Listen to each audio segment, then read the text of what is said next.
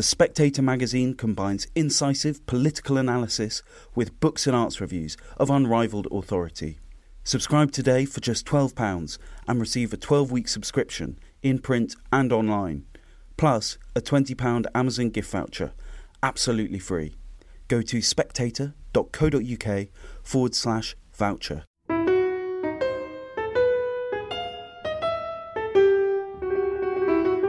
Welcome to Holy Smoke, the Spectator's religion podcast. I'm Damien Thompson, and I guess you could call this a new series of Holy Smoke, which is my sort of get-out clause when I haven't done an episode for a bit. But I've had COVID for the first time ever. It's horrible, and I've just relapsed, I think, as a result of the stress of trying to understand the subject of this week's podcast, which is the world's nastiest liturgical dispute, the most vicious liturgy wars in living memory, and they involve not Arthur Roach's thuggish attempt to suppress the Latin Mass, but the Syro-Malabar Church.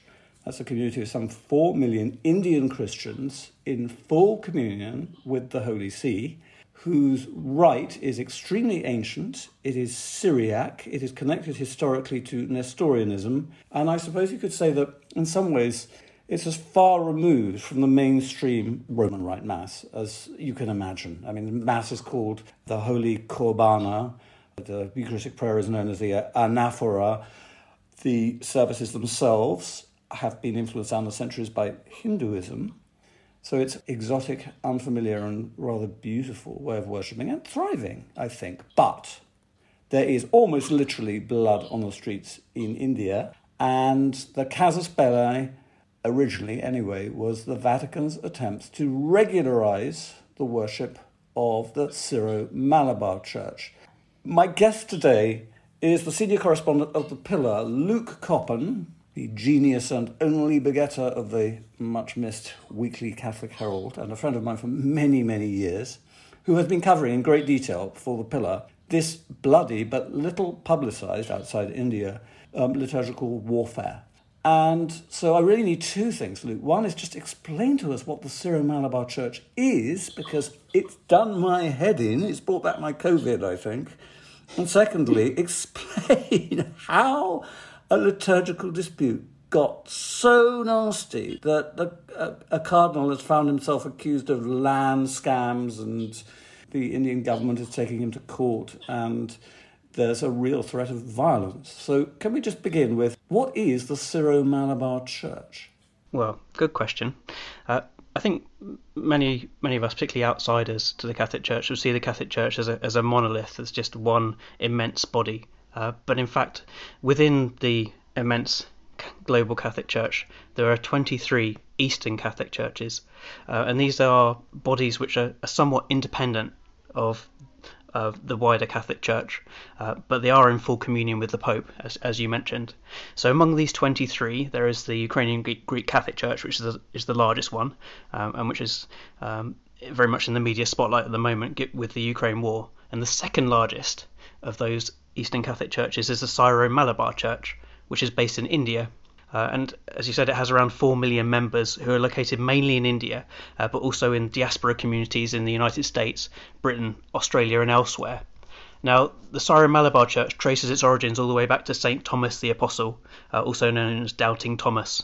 And according to tradition, St. Thomas made his way to India after the resurrection and founded a community that became known as the St. Thomas Christians, a very broad group who, as over time, they developed in different ways. Some became Catholics, Protestants, some became Oriental Orthodox Christians. One of those branches is the Syro-Malabar Church. It's called Syro because its liturgy is Syriac. So, as you said, it goes all the way back to the sort of early origins of Christianity through that. And Malabar, because Malabar is an old name for that southwestern coast of India. There we have the Syro-Malabar Church. Its members speak Malayalam, and its liturgy is in Malayalam. So if you're with me that far.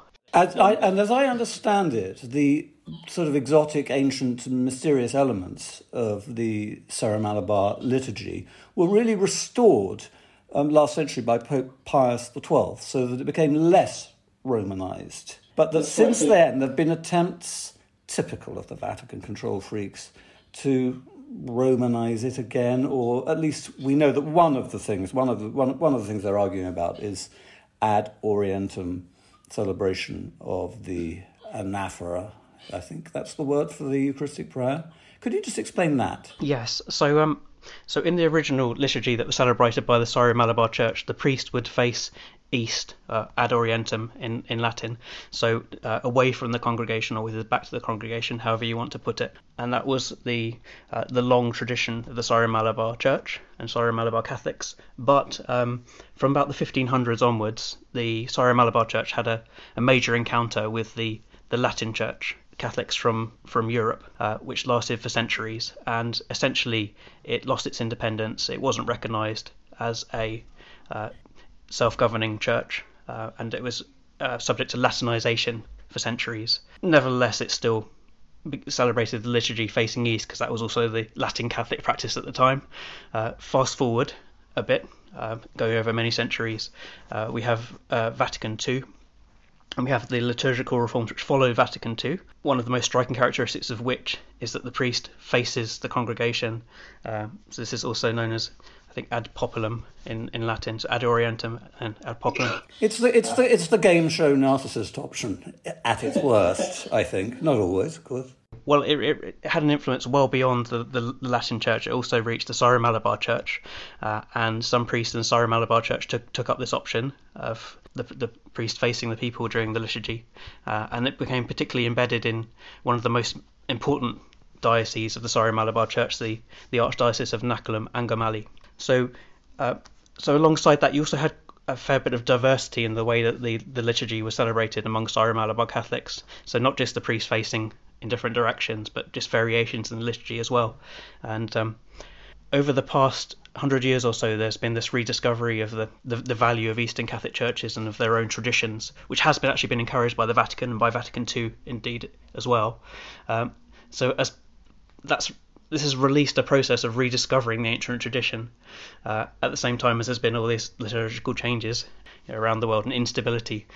So in this within these quite complex dynamics, what you have had in the Syro-Malabar Church is a movement to say, well, why don't we just have one liturgy? We are one church after all, so it would be helpful not to have all these variations which are kind of confusing, and let's express our faith together in one way.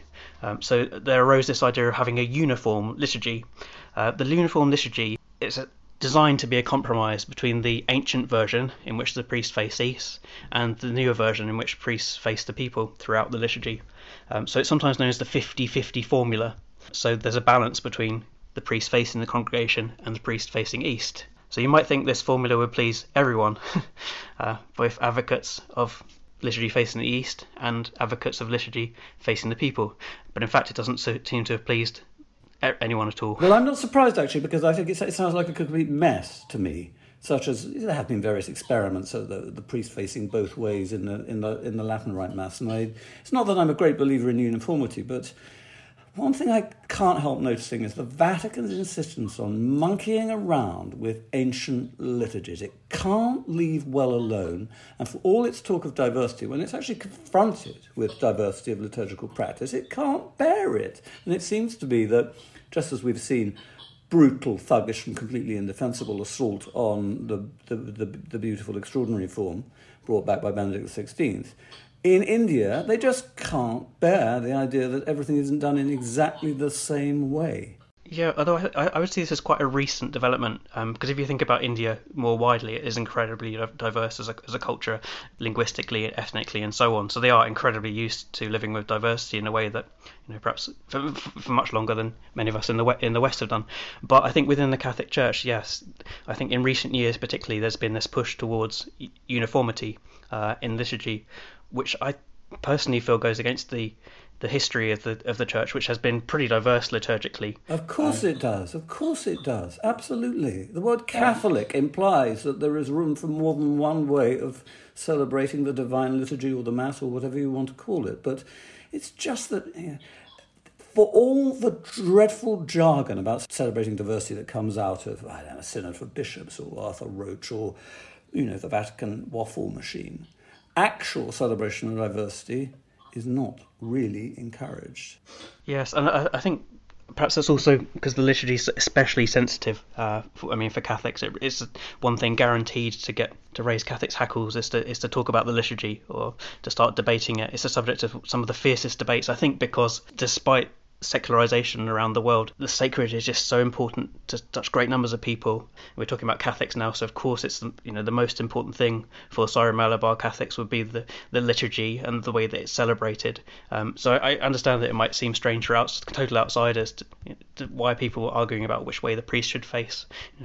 I can understand that point of view, but you have to realize just what's on the line for the individual believer here is the sacred. It's their way of communing with God. I agree completely. And the example that comes to mind are the old believers in Russia, who some of whom were prepared to go to their deaths in the 17th century, I think, over how you made the sign of the cross, how exactly the two fingers and thumb were extended in what shape as you made the sign of the cross, whether you did it in the Byzantine way, which Moscow tried to force on the old believers, or in the traditional Russian way, because the shape, the configuration of the fingers actually represented the relationship between the different members of the Holy Trinity, and they felt that by changing the sign of the cross, this is in the Russian Orthodox Church, you were actually playing dangerous games with Trinitarian theology. So I can understand why the same sort of passions, perhaps not as violent, but nonetheless pretty powerful, are being aroused in India at the moment. It's really turned nasty, hasn't it?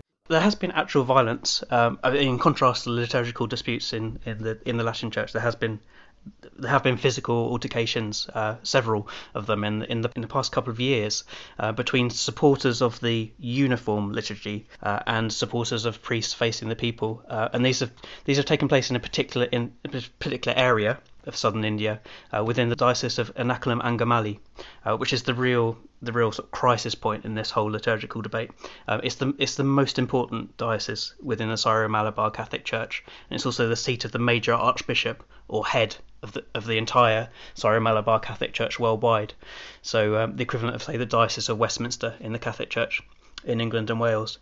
And the clashes have taken different forms. There's been punch-ups on the street between the supporters, with some of them attacking each other with what I think was kind of microphone stands, which are then broken up by police. There have been hunger strikes, which were only sort of called off. They lasted for days and days and really put the people in quite a lot of danger of death. There have also been the burning of effigies of cardinals. A Vatican cardinal and the local head of the Syro-Malabar Church had been burned in effigy by the supporters of Mass facing the people. At least nobody's done that. Nobody, to the best of my knowledge, has burned Arthur Roach in effigy. I suppose it's difficult to find an effigy big enough. I think you'd run out of bed sheets. But good Lord. And the Cardinal, Mar George Allen Cherry, he's in real trouble, isn't he? He is, and I think this is an important part of the liturgical dispute, is that prior to the explosion of this violent protest, there was a huge controversy over the sale of some pieces of land within the archdiocese, which is run, as you say, by Cardinal Allen Cherry. And priests began to rebel against this and rise up and demand some accountability, because they believed that these land sales lost the archdiocese about $10 million. And this became known as the Ernakulam Priests' Revolt. And what you saw there was a real division in the archdiocese between the majority of priests and the cardinal, or the head of the diocese. So you have this collapse of the cardinal's authority before the liturgical dispute really heats up. So I think that was an essential preparation for the liturgical dispute just becoming so nasty that you had this crisis of authority that preceded it, and then you had the liturgical crisis when there were attempts to enforce the uniform liturgy on supporters of the liturgy facing the people. Where does Francis stand on this? So the Syro-Malabar bishops turned to Francis at the very beginning to get his endorsement of the push to impose the uniform liturgy throughout the Syro-Malabar Catholic Church, and he did that in a letter. But it wasn't persuasive for everyone within the Syro-Malabar Church, because the Syro-Malabar Church has a degree of independence, as I mentioned earlier. So it has a sort of autonomy, and it's really governed by the Synod of Bishops of the Syro-Malabar Church. That's the supreme authority. So a lot of Syro-Malabar Catholics think the Vatican shouldn't really be involved in it, and it should be a matter properly addressed by the Synod of Bishops. Which is interesting, Luke, because that's a proper Synod of Bishops, as opposed to a bogus group of left-wing activists, including lots of women and LGBT campaigners who are masquerading as a Synod of Bishops in Rome this autumn. Well, it is a Synod of Bishops that just consists of bishops, and the lay people aren't members of it. It also has authority over the liturgy as well, so its powers are, in the Latin. The synod you're talking about is just an advisory body, but this one has actual powers to determine the liturgy. So Arthur Roach can't mess around with it, and I mean, even though he's head of divine worship, that doesn't extend to the Oriental churches. So this doesn't technically come under Cardinal Roach's jurisdiction because it's an Eastern Catholic church. Therefore, it's the dicastery for Eastern churches and the Pope that are responsible for overseeing the Syro-Malabar Catholic Church ultimately. But they are, I mean, generally the Vatican is reluctant to intervene in situations like this. But the Syro-Malabar Church did turn to Pope Francis at the very beginning to try and get the papal endorsement, which they got for the change. But as I mentioned, it didn't go down well with everyone, because some people felt that there should be a sort of Indian solution to this. There should be a Syro-Malabar solution to this problem rather than going to Rome all the time. Then there was an attempt to impose the uniform liturgy on all of the Syro-Malabar dioceses, all 35 of them. Now 34 went with the change, but one didn't. And you can guess which one that is. It's the Archdiocese of Ernakulam and Gamali.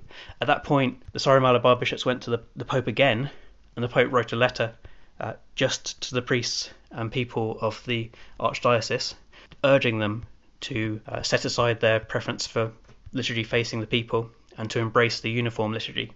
But again, it didn't have the effect that Syro-Malabar bishops desired. And in fact, if anything, tensions just grew beyond that point. And I think reached a culmination just before Christmas, in which there was a confrontation between supporters and opponents of the uniform liturgy inside St. Mary's Cathedral Basilica, the cathedral of the Archdiocese of Ernakulam and Gamali, in which protesters pushed over an altar while the liturgy facing the people was being celebrated, sending the sacred vassals crashing to the ground, and the missiles were flying everywhere, and I think they were striking the priests as they were celebrating the liturgy. It was a terrible spectacle, all caught on camera, and the police were on standby and intervened, cornered the protesters, penned them in, and there's absolute pandemonium in the cathedral basilica, which was then shut down, and it hasn't reopened since. So more than 6 months later, the main cathedral of the Archdiocese of Ernakulam and Gamali is closed, and all the attempts so far to reopen it have failed. And what's happened to Cardinal Alancherry? Cardinal Alancherry he had to take a step back from the day-to-day governance of the Archdiocese because of the land scam. He's always protested his innocence, and he was reinstated in his role of overseeing the diocese, but not its day-to-day governance. So that was sort of separated out, and an administrator was appointed to oversee the day-to-day governments. So he's in this weird situation in which he's officially in charge of the Archdiocese, but not in practice. So what lessons for the Western Church are there to be drawn from this sordid and violent business? I mean, as you know, my view that the tearing up of Pope Benedict XVI's wonderful liturgical reforms was really almost a crime against humanity, in my opinion, a major assault on religious freedom that the world has yet to address, and that I think should bring this pontificate crashing down. It won't, but it ought to. Are there any parallels that strike you? Well, on the face of it, the two liturgical crises are quite different, and kind of different in an ironic way, because in the case of the Syro-Malabar Church, the Vatican supporting the introduction or imposition of a liturgy in which the priest faces east at certain points, whereas in the Western Church controversy, the Vatican is doing its best to discourage a liturgy in which the priest faces east. So you have that ironic difference. But I think the commonality is that the push for uniformity, the insistence that there's one correct way of celebrating each liturgical rite. And I think, for me, that goes against Catholic history, in many instances in which there's been a legitimate variety of ways of celebrating the liturgy. And I think it does show in practice as well that it does show the impracticality of that, I think, when people are very, very used to a particular way of celebrating the liturgy, which has been approved and isn't heretical in any way. I think there's a case for leaving it be, at least for a generation or so, if the uniformity isn't coming about naturally. And there's your analogy, I think, with the extraordinary form and the ordinary form. I think so. I think it creates bitterness, and I don't think bitterness is really conducive to faith. It's certainly not conducive to evangelization. And I think a really important point is that the Syro-Malabar community is really dynamic compared to other branches of the Catholic Church. You see Syro-Malabar clergy all over the world, preaching the gospel, embracing new media, leading healing masses at which there are thousands and thousands of people. I mean, they've got so much going on, but this liturgical dispute is bringing everybody in the church down. It's tarnishing the image of the church. I mean, when you see clashes like the clashes in the Cathedral Basilica, I mean, they're just so dispiriting and unnecessary, really. If you think that you could just hit pause on the process of uniformity, and just let it be for at least a couple of years, say, just to let the passions die down a bit. Well, I mean, I suspect that under Benedict XVI the pause button would have been hit, but under this rogue pontificate it never is. But there's a final thought, which is you talk about the dynamism of the Syro-Malabar Church. How interesting that one of the few dynamic bits of the Catholic Church, alongside various old rite communities, is one which follows the most ancient form of worship, one which tries least hard to mimic the sort of obsessions and cultural styles of the 20th, 21st century, that ancient liturgies and dynamic growth in modern times seem to go together.